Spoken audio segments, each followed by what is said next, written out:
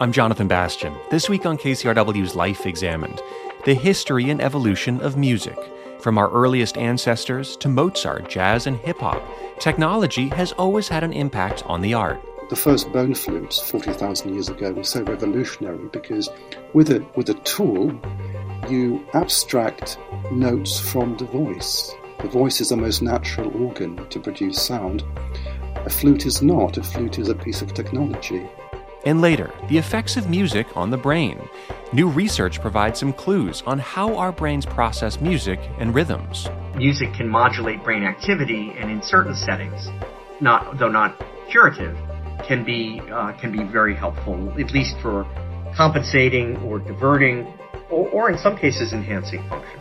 Humans and our deep and unique relationship to music. All ahead on Life Examined.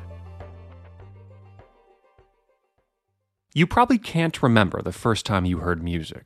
Perhaps it was a nursery rhyme, a church choir, or a ringtone. Sounds and rhythms are such an intrinsic part of our lives, it's hard to imagine a world without music. So, at what point did our ancestors first become musical, and why? While it's hard to pinpoint the evolution of human song, the discovery of a 40,000-year-old bone flute in a German cave showed that hominids, our prehistoric ancestors, used a tool to produce sounds. Fast forward thousands of years, music has played an important role in cultures all across the globe. But much of our musical inspiration comes from the rhythms of life, from natural sounds around us, and from the rhythmic sounds we make each day, sometimes just placing one foot in front of the other. Professor of music Michael Spitzer describes music as, quote, our umbilical cord to Mother Nature, and that we're all innately musical, even if we think we can't play a tune. His latest book is called The Musical Human, A History of Life on Earth, and he joins me now. Michael Spitzer, welcome to Life Examined. It's my pleasure. Let's go far, far back in time and talk about where we first may see signs of music. And I sense it may not be in humans, but in animals. So where does this story begin? Well, my book is an origin story and a history of the world. A very simple answer to where music begins. It's in animals, because birds sing and whales sing. And we evolved along the ape line, and somewhere between 8 million years ago, the date of the missing link between non-human primates and us, we began to evolve. So sometime between 8 million years and about 40,000 years ago, when we discovered the first bone flutes, which is a sign of musical technology, animal vocalization evolved into human song.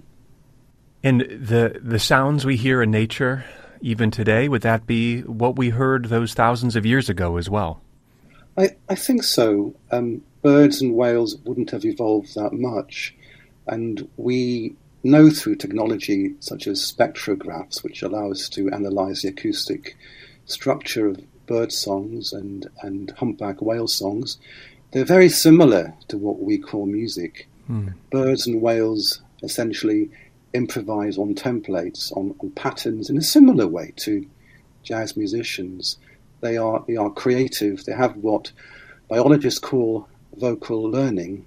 They're able to, not just to receive or to inherit the songs their parents taught them, but they can create new songs. Not many animals can do that, but birds can do it, whales can do it, bats can do it, and we can do it. And for these incredible creatures and animals, what was the purpose of their song, do you think? A similar purpose to the way we use music. So birds and whales use song to attract a mate, and Darwin called that sexual selection. They also use music to deter rivals, to establish a home or a territory, and to define who they are, their identity. So as we think about the first sounds that humans made, talk to me about those. You talked about a little bit about the remnants of bone flutes, and I'd imagine singing was a very big part too. It was. We have to be careful. We have a word called music, and outside the West, across the world, cultures don't use a single word to define all the very complex things that what we call music does. Somewhere along the line, music crystallizes out of many different things, essentially a kind of organized sound. If you look at how vervet monkeys use their calls, their vocalization, they use an alarm call to signal different kinds of predator. So a different call would alert their colleagues that there's a snake or there's a leopard or there's an eagle.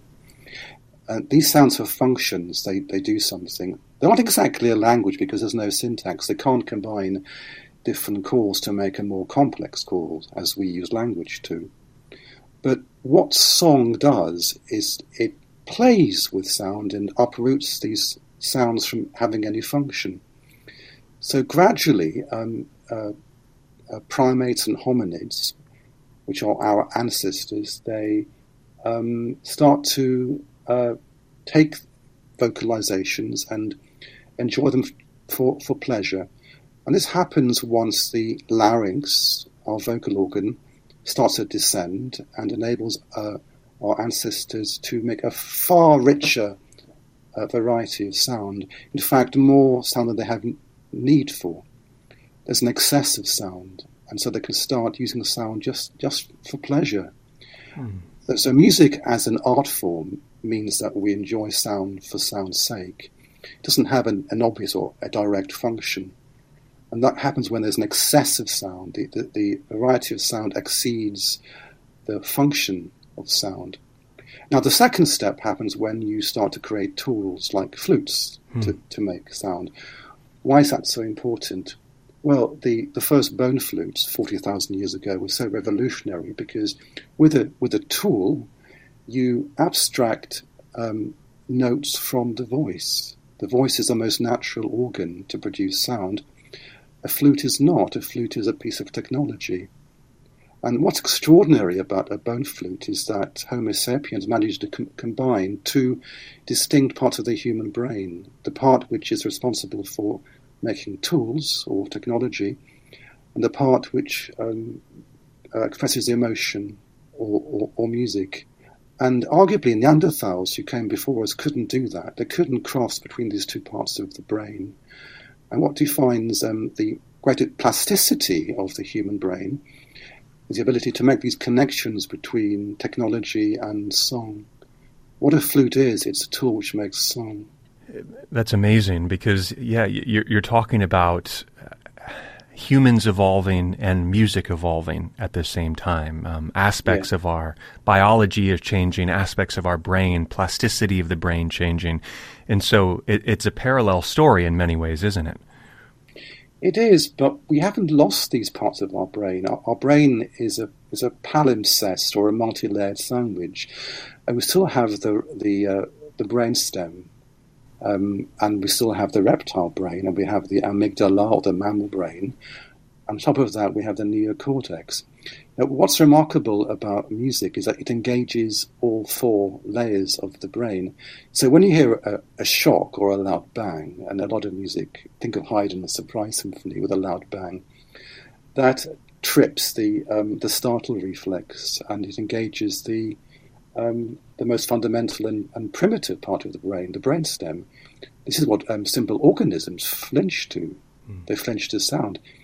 The reptile brain, in our brain, it enjoys pleasure or displeasure. The mammalian amygdala experiences emotions. And the topmost layer, the neocortex, the most complex, it responds to patterns or to musical logic. Now, the same kind of music can engage all four layers of sound. So in a way, when you're listening to music, you're time traveling. You're going back. It's an umbilical cord back to Mother Nature. It takes us back, and we're speaking in a way to when we were mammals, when we were fish, when we were just simple organisms. And only music can do that. No other art form can engage different levels or parameters of evolution the same way that music can. That image there, the umbilical cord back into where we come from, back into nature, really strikes me. Because, I mean, it makes me again think about what music is, the origins of it, the melody meeting rhythm, again, pattern versus kind of embellishment, all of these things. And are we still in many ways replicating what we hear around us? Or I know it's evolved some since then, but that's kind of the image I was following as you were talking. We are. Once we get into recorded human history or civilization, the last 40,000 years, then the development of music really accelerates and it goes its own way. So there's out of Africa moment where sapiens migrate out of East Africa and they go through Europe and Asia and Australia and then the circumpolar regions, and they go to North America and then through down to South America. Music is so plastic in some ways as sticky as the brain is, and wherever it goes it changes. And this is why, although music is a universal phenomenon, that is to say every culture in the planet has what it calls music, it's always different. Always different. So my book traces the history of the world by going through music in China, in India, in parts of Africa, of course in the West. It tries to explain why, despite this variety, Western music went viral and dominates the planet through globalization. A little bit like English or Shakespeare or the English language or technology or capitalism. You also write about the importance of song between a mother and a child, which I found fairly touching. Can you say a little bit more about that? Yes, just as music predates language in evolution by billions of years, it also comes before language in human development. So long before language comes in a child's development, when they're toddlers or a little bit older, preschool, they're effectively communicating with their mother through infant-directed speech or motherese or proto-conversations. Just look at the way a mother or any caregiver plays with their child.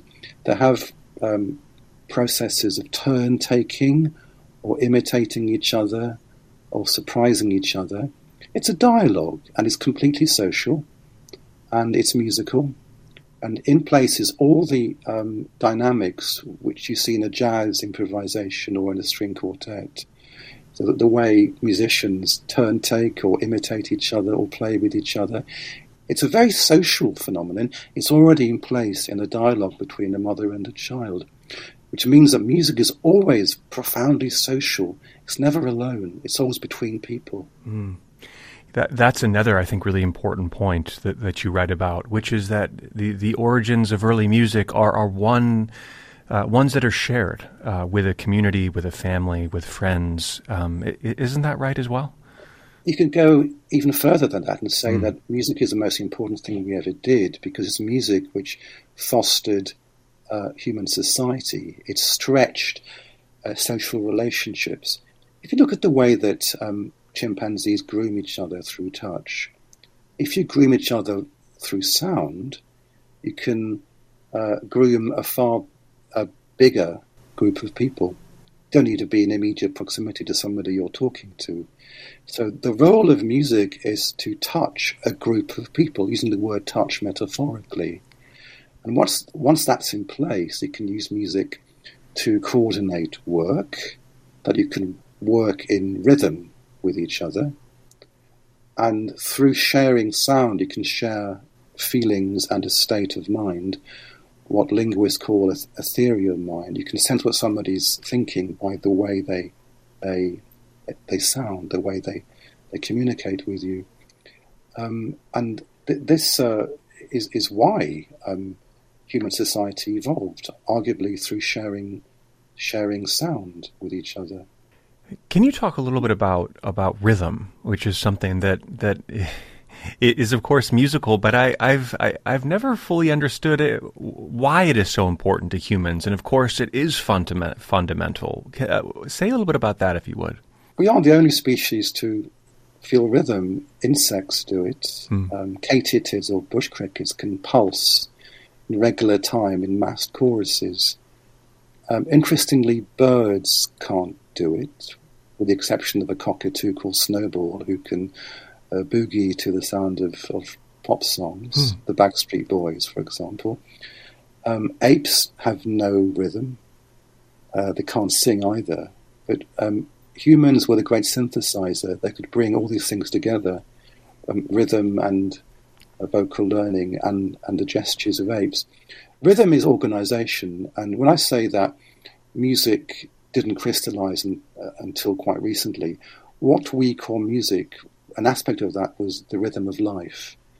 So all the routines which organize life, you have habits, comings and goings. The way you walk, that's rhythm.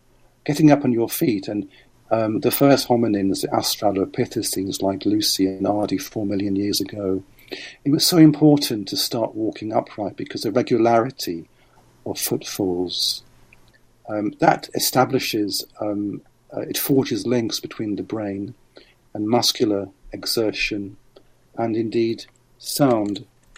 And not just that, but also a sense of time, because once you have a pattern of footfalls, you can predict what will happen next. And that sets in place a really important ingredient of human music, and which is why our music is haunted by the rhythm of walking. You know, we hear walking in all human music. So you could argue that rhythm is all-encompassing because life is all about routine and regularity and work. Even turn-taking when you have a conversation, that's a kind of rhythm.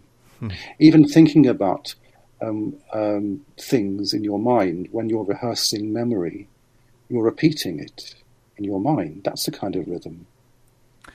And all these things crystallize into what we call music a lot later downstream. That's a fascinating point. I mean, thinking about rhythm in this much more abstract sense as being present all around us, even when we're not really aware of it. And you even talked about earlier aspects of the brain that are seeking pattern, always looking for patterns in the world, which is, I think, something that also makes sense to me when we talk about the nature of rhythm. Yes, and it works both ways, because when we walk around a city wearing our earbuds and listen to our favorite songs, we're imposing the rhythm of the track or the song onto the rhythm of city life around us. We're musicalizing the city, making a personal soundtrack, like being in our own movie. So we're imposing our own rhythm back onto the world where rhythm originally came from. And this is how film music operates. Well, I think this brings us to an important point, which is when we first begin to see traces of musical notation and how this changes what music was before. Can you talk about that a bit? Yeah, the story begins about 1,000 years ago with a monk in Italy called Guido d'Arezzo. And he invents what we call staff notation. That's, putting 5 lines on the page and plotting dots to create a score. And in a sense, it's like a book. He turns music into a literate culture. And there are swings and roundabouts or mods and cons to it. It's incredibly useful because it helps the church to regulate Christianity or Christendom. So if you want to know what the monks are singing at the far corners of the empire, say where I come from, which is northern England, you don't have to send soldiers out there because you can guarantee they literally sing from the same hymn sheet as the monks in Rome. Right. The problem is that you're turning music into an object.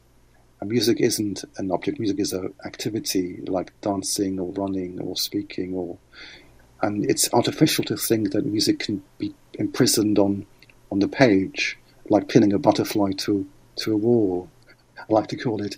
And that commits the West into a very strange relationship to music, where music is on the page, and what musicians do is mechanically reproduce it by performing it. And that drives a wedge between the music and the performer.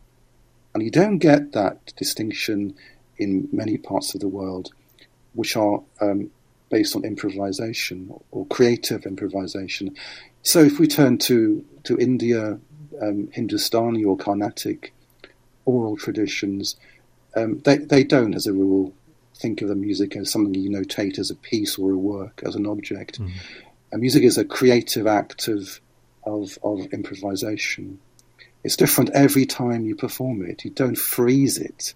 So we have this canon or museum of symphonies or sonatas by Mozart and Beethoven and Bach, and they're eternal. They're frozen, and music becomes rather artificial. Mm.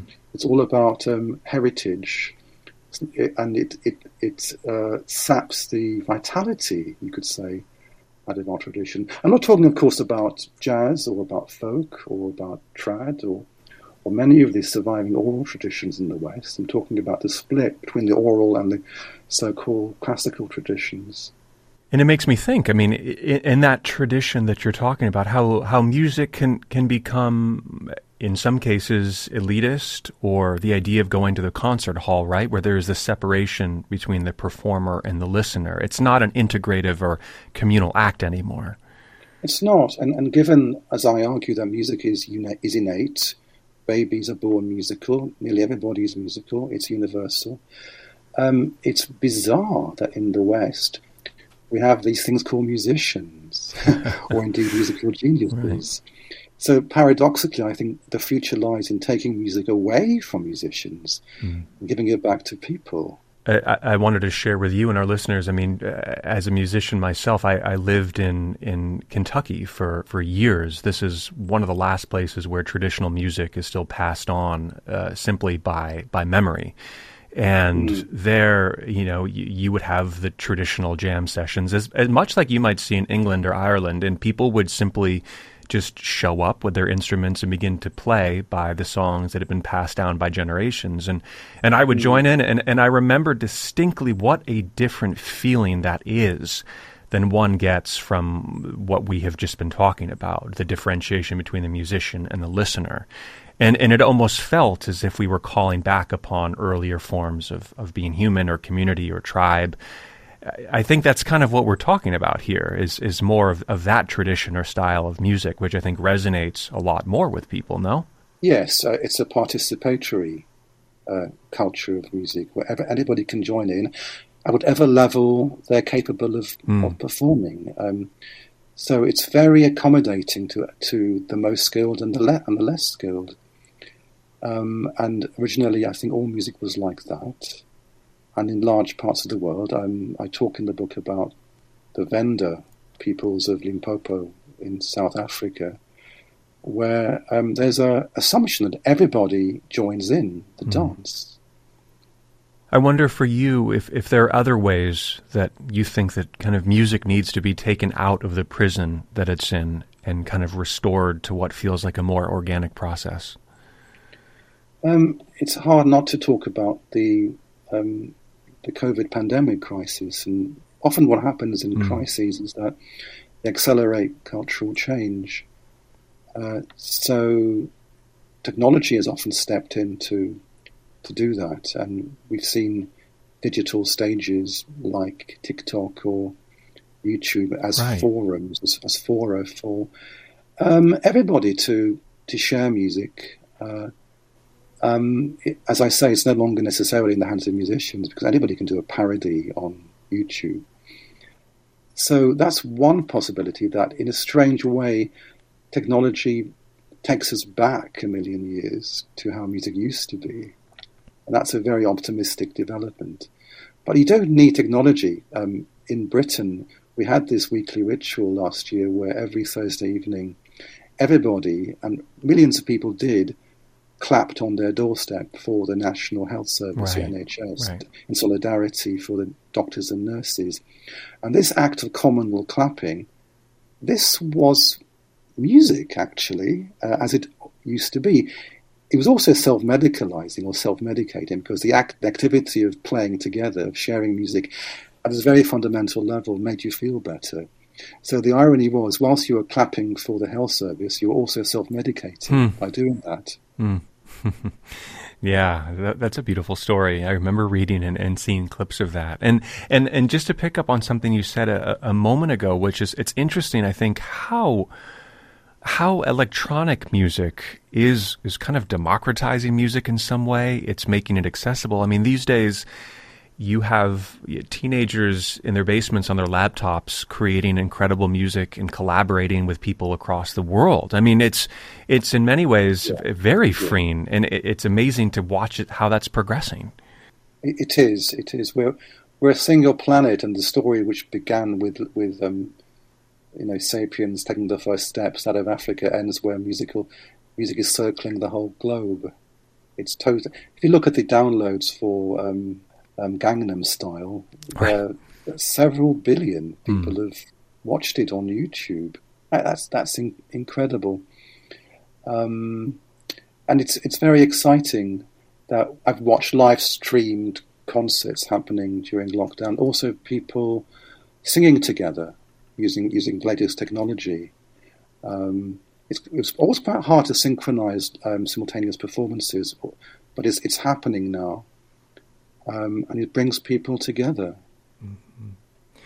You've also written and talked about the importance of different musical collaborations that bring together different elements or styles. For example, a lot of people loved Hamilton, the theater production, and how it was able to interweave elements of rap music and other types. What's the importance of those, do you think? The music is very close to creativity, and creativity is very close to human nature. What we are creative beings. And I think that music is very close to the wellsprings of creativity, because music naturally plays. In taking sound away from function is playing with sound. If you look at the South German caves 40,000 years ago, the bone flute was found very close to the famous lion man figurine. It's a statue of a human with a lion's head. So playfulness means integrating diverse things together, throwing things together. What a bone flute is, it's taking the bone from a vulture and turning it into a musical instrument. Mm-hmm. You're synthesizing, you're integrating, you're playing with things. What Hamilton does, like all music genres, it's fusing musicals with hip hop. Just as Beethoven's Ninth Symphony integrates a symphony with a chorus, it incorporates a choir into a symphony, and pop genres move so fast from day to day because they're constantly subdividing and proliferating into sub genres. Hip hop and grunge and gospel. Look at what Beyonce is doing. Who can label all the fusions that Beyonce Lemonade throws together? So I think music is particularly close to the wellsprings of creativity in being a very natural mental playground or mental laboratory. And I argue that this is where science evolved. The ability to play and to imagine completely unforeseen combinations of things. Not to mention to imagine God or the divine or things which are very far away, like happy hunting grounds pictured on cave walls with bisons and horses. What the flute was doing by the cave painting was transporting the Ice Age sapiens 40,000 years ago to those happy hunting grounds. At the same time, by being carved from a vulture bone, it was giving you access to the bird goddess. So in some ways, well, in many ways actually, to play the flute was to give you access to the divine. Hence the original link between music and religion. One thing that has always jumped out to me about Indian music, you even see it, I think, in certain Celtic music as well, is this may sound like a small point, but I'd be very curious to get your thoughts on it, is the power of drones, of droning music, and one sustained note that can carry out through an entire tone, like you'll hear in Indian music, for example, the kind of grounding, rooting element of that, in the sense you used the word earlier, how it tunes us. That to me seems to there is some natural kind of connective tissue there between music and divinity. I wonder if you've explored that all or you've thought much about it. Well, yeah, the drone in Indian music comes from the divine syllable or and you can chant and you can, immerse yourself in this droning syllable. And this is the hum of the world, you could say. And it suspends time because nothing happens in this drone. And the world evolves by introducing time or temporal division or meter or motion into this drone. But as long as you have that drone, then you're transcending time. And this is one reason why Indian music feels a lot more timeless than Western music does. Yeah. And you get that in minimalism, in American minimalist music by Terry Riley or Steve Reich. This interest in timelessness. It's one of the answers to the travails of modernity, to lose yourself by recapturing this timelessness. Drones also rhyme with a landscape. They're a very good way of expressing a vast expanse of a landscape. And if you look at a lot of so-called pastoral music, pastoral as in Beethoven's Sixth Symphony, or a lot of folk music, which emanate from the landscape, they also use drones for similar reasons. Nature. It's about nature. Well, we've covered a lot of ground today, and I feel like I've also failed to ask you the simple question of for you, why is this journey, this cosmological, or this story of human nature through music? Why for you has this been such a lifelong passion of understanding this? Well, to speak personally, music spoke to me from my very earliest memory, in a way which nothing else did. It gave, not being a religious person, it gave me that link to something incredibly meaningful. It gave me meaning in life, and I've never veered away from that. So writing the book was a way of sharing it, to share not just my passion, but my conviction that music is so incredibly important. As a music professor, I'm all too aware that members of the public can be intimidated by the perception that music is quite technical and forbidding. So music notation and harmony and counterpoint is quite difficult to crack. And that's always stopped the incredibly interesting things which are going on inside music from getting out there. I had a story to tell and I wanted to share it by getting away from this technical aspect of music. So you won't find any music notation in my book, and very little reference to music theory. That's not important. That the message of music's power and its role in human evolution is much more interesting than getting lost in music theory. Well, I wonder if you have any final thoughts you'd want to share with us as we begin to close out our conversation. I know we've covered some beautiful things today, but anything else that you would want to leave our listeners with? It would be to urge people to make time and space for music, not just when you're cooking or in the gym or in your car, but make time just to sit on your couch and listen to whatever you're into for 20 minutes a week or even a day, and really listen to it and reconnect with music. Well, Michael Spitzer, I really appreciated this conversation from one music lover to an ex. I've learned a lot today, and thank you for the time. Thanks for having me. It's been my pleasure. Michael Spitzer is a professor of music at Liverpool University in the UK and the author of The Musical Human, A History of Life on Earth.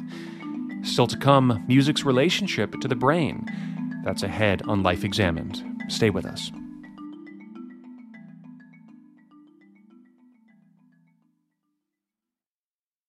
Introducing the KCRW donation car, designed to be recycled. This first-of-its-kind vehicle will save you time, space, and hassle by disappearing. Enjoy the luxury and comfort of turning your underused car into a donation worth hundreds, even thousands of dollars. The KCRW donation car, already in your garage, driveway, or on cinder blocks outside your house. Act now at kcrw.com/cars. I'm Jonathan Bastian, back with Life Examined on KCRW. We just heard Michael Spitzer trace the history of music and rhythm. He suggests that we all need to take some time each week to really sit down and listen and reconnect with music. So could listening to music also enhance the way our brains function? Can music help with Parkinson's and depression? And what types of music have the most therapeutic impact? Joining us to explain the effects of music on brain function is David Silberswieg. He's a neurologist and chair of the Department of Psychiatry at Brigham and Women's Hospital and the Stanley Cobb Professor of Psychiatry at Harvard Medical School. David Silberswieg, welcome to Life Examined. I'm happy to be here and speak with you. You have a fascinating history in terms of psychiatry, neuroscience. I know you're a bit of a musician as well, but I wonder for you when this real passion and understanding how music impacts or plays a role in how the brain works. When did this interest develop for you? Well, music always was a core activity and part of my identity. And I think in college, I studied philosophy and became very interested in the mind-brain issues and the nature of the relationship between brain activity and mental activity and eventually in health and disease and throughout various aspects of our life.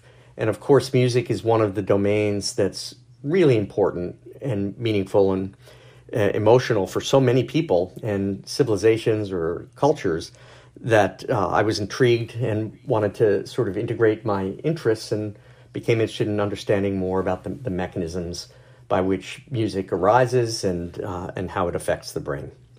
Yeah. So kind of amaze us here a little bit. I mean, how does music penetrate the brain? What's going on inside of us? So there are many different elements of that. One, most obvious perhaps, or initial, is that music comes in through our ears and the auditory sphere, although we can also feel it, especially in terms of rhythm or very deep bass frequencies literally in our body, the vibrations. But music comes through the auditory system and comes through evolutionarily older circuits and regions, if you will, and also up to higher order regions. And the sounds get deconstructed and then reconstructed by the brain and interpreted and integrated with emotion and other elements and affect us. And so really it's the concerted action of a number of different brain areas and processes in the auditory system. And for music that has words, auditory linguistic systems that activates, if you will, these systems and can drive them, and also can start to be integrated with, as I mentioned, emotion and even behavior, as well as memory and mood. So when you see, say, somebody listening or playing music under an MRI or fMRI, it sounds to me that there's just a lot of activity that would show up on the screen. Absolutely. And you make an important point in distinguishing between, or mentioning both, listening to music versus playing music oneself. Those are two different things. They're interrelated, but they are different systems. In one case, it's more you're more on the receptive side of the auditory stimuli, if you will, that unfold in time, over time in music, which is another element that's very cool and important to understand about it. And in the other case, it is systems by which you generate music, either music that is something that you've pre-rehearsed or overlearned, or improvisation. Each of these types of activities has different neural signatures, as you might expect, and the neural signatures also depart from what's called the default mode of the brain, or the resting state or idling state of the brain that normally one is in, and then you start to stimulate the brain with these different frequencies and rhythms and tones and progressions, and you start to see areas in the temporal lobe, superior and middle temporal lobe, of our brain, on the sort of sides of our brain, inside or what we would say medial to the ears and in the head. And then there's interconnections from primary auditory areas that process the pitch or frequency of sounds to what we call auditory association areas in these gyri, in these regions and in these networks that pull out different meanings from the sound and make different associations with the sound. Also connecting up with memory networks, including in the middle part of the temporal lobes, the areas such as the hippocampus, and emotional areas that are involved in what we call the limbic system deep in the brain, some phylogenetically older areas, and related to that, motivational areas and reward areas in the brain, like something we call the nucleus accumbens or the ventral striatum, that's involved when we listen to music and have a pleasurable feeling. And then finally, the behavioral aspects, when we feel like we want to move or dance, that connect up to the motor system and behavioral output, or when it's in the case of playing music, that are involved in the automatized and also learned and spontaneous production of motor movements, finger movements, mouth movements that might be involved in producing music and listening to other people as you do it and integrating all of that in real time.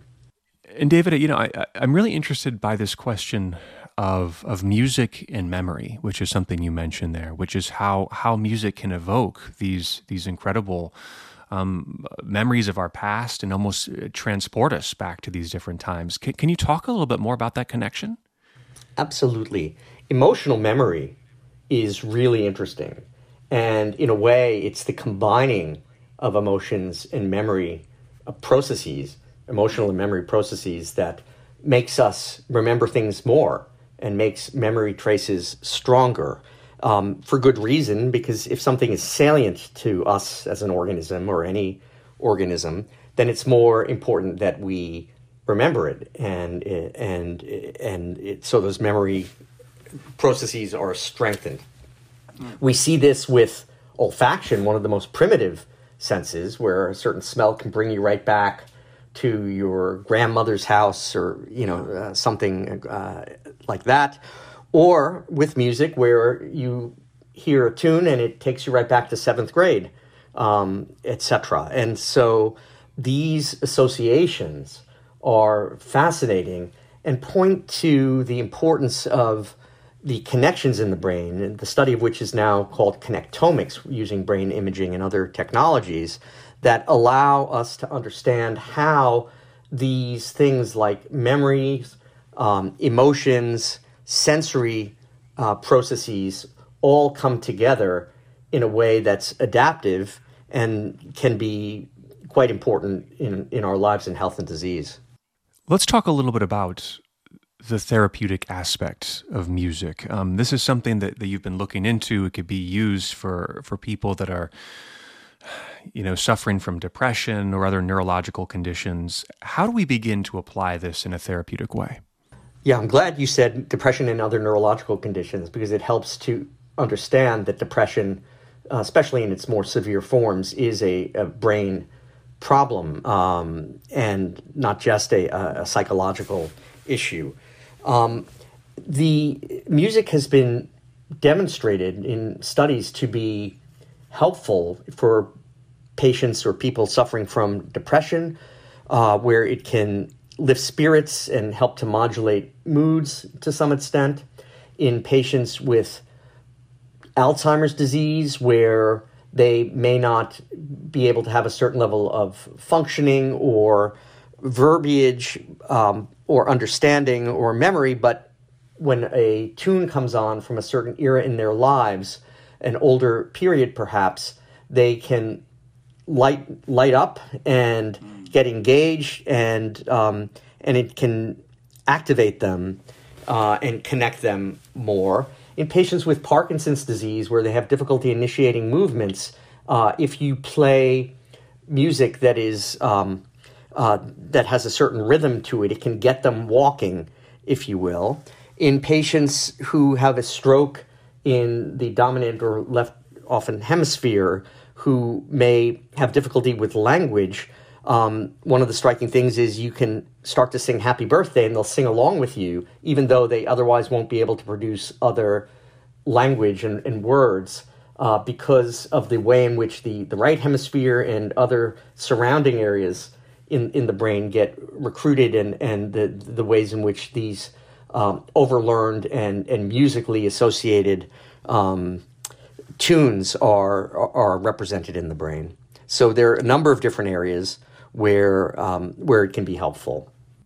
It's amazing to think that somehow music can pierce through what could be this mental illness or something that, like Alzheimer's, blocks the recalling of memory. I mean, it shows that there's a certain kind of potency to the music that's kind of extraordinary. Yes, a potency, and then as you unify all these things, it starts to make sense, because music has its effect, as we've been talking about, through the brain. That's how it's mediated. And these are disorders of the brain. And so it would stand to reason that that music can modulate brain activity, and in certain settings, though not curative, can be very helpful, at least for compensating or diverting, or in some cases enhancing function. I know that you're a trombonist, you're a percussionist, a guitarist. In thinking about rhythm here, or drums, something that we see, I think, fairly cross-culturally. How do you see rhythm impacting the brain, or the importance of someone engaging with it? Yeah, it's a great question. The brain processes information via rhythms. One of the exciting areas right now is to really understand the temporal dynamics, the time signatures and oscillations that occur in the brain that bind across regions of the brain and synchronize in time certain processing. And that underlies many important aspects of consciousness, of awareness and experience. And so, in a way, rhythm is a direct way of driving or pacing the brain and affecting the brain in those regards. And so there's research as to the differential effects of different rhythms, different tempos, and so forth. And again, there are cultural elements. One of my best friends and a former bandmate is a master West African drummer. And in that culture, of course, drumming is even more highly developed and than it is in many other cultures, including in the United States, typically. And the complexity of the effects of the rhythms and their interactions is really something to behold, and the effect that can have on a group of people, socially and emotionally. And in terms of the cohesion as well, is something that's currently being explored. Tell me a little bit about where you think some of this research is going. What other exciting things do you see coming down the pipeline in terms of understanding music in the brain? One of the things that I think is really interesting is, in a way, sort of brain hacking that's going on already with things like Pandora and other algorithms that essentially, take your own responses and selections and start zeroing in more and more on what you like and feeding it to you and reinforcing it and so forth. That's both a dangerous thing and a fascinating thing, and it can be a pleasurable thing. But I think that is something that that will provide a lot of data also, and we can understand more about the neural correlates, if not mechanisms of. And so try to understand the ways in which, as individuals, music modulates our brain, to be able to understand, as we know more now about the circuits underlying neuropsychiatric disorders, we can then marry those two streams of knowledge creation, if you will, and its experience, and be able to develop more individually tailored and disorder or symptom tailored approaches that are, that are scientifically based, and yet, of course, ultimately aesthetically pleasing and wonderful. And so it sort of transcends this distinction between the arts and the sciences. Well, finally, are you a proponent of listening to more music, learning to play more music, getting children involved in music? Just the more the better? What are your thoughts? Absolutely. There's now strong evidence that music training does affect the brain. You can see structural and functional circuit changes in the brain. You can see volume changes in regions of the brain. You can see increased connectivity among certain regions of the brain. And so I think, and people talk about the Mozart effect and this and that, and some of that's not supported and is overblown, but other aspects of that general notion, and particular instantiations of that, are certainly the case. And it's been shown now, pretty consistently that music is good for the brain, and that it generalizes beyond just the musical talent to be able to enhance other forms of executive functioning and cognition and emotion. And so, I think the experience that many people have in different parts of the world and in educational systems would support that. And the more that can be developed and enhanced, the better. And as one thinks about funding for the arts and music programs and things like that, I think having this in mind when determining policy and resource allocations and so forth can be helpful. David Silberswieg is a neurologist and chair of the Department of Psychiatry at Brigham and Women's Hospital and the Stanley Cobb Professor of Psychiatry at Harvard Medical School. David, thanks for joining us on Life Examined. We appreciate it. Oh, it's a pleasure. Take care. Well, that's all for today. The producer of Life Examined is Andrea Brody. You can listen to this and all other episodes on your favorite podcasting app. And if you like what you hear, we'd love to read your review. You can also find us at kcrw.org/lifeexamined. I'm Jonathan Bastian. Thanks for joining us. We'll see you next week.